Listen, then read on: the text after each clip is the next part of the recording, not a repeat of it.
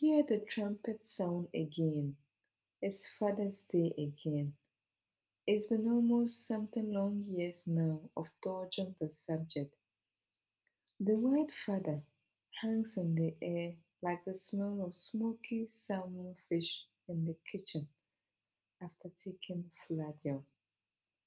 Every time you heard it, it brought an ending emotions and memories flashing through your mind like waterfalls. You still remember the last time you saw father. He said he was coming back soon, but the soon has taken forever. Now you recognize the anguish he had in his eyes, his longing to keep on.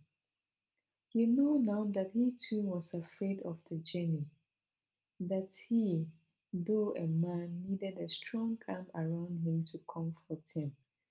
You know now that he might have wept when no one was looking, when he realized his life would metamorphose into something like an unfinished song, a melody swinging from one end to another. Today, you hear the trumpet sound again, but this time your heart is cool.